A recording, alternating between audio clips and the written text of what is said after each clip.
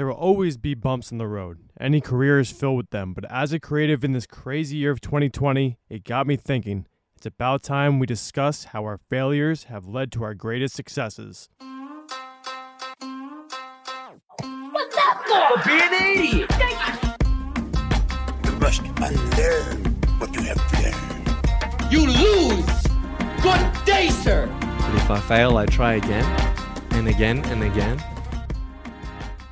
Wow, does it feel unreal to be coming out of that intro. Ladies and gentlemen, welcome to Flunk Me. I am your co-host, Ben Wolfen. It's your other co-host, Ricky Tiburcio. You could call me Slick.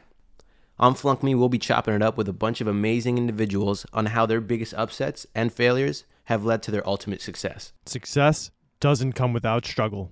We'll be chopping it up with pretty much anyone in the world of business, sports, and everything in between. It's going to be fucking fun. So, stick around.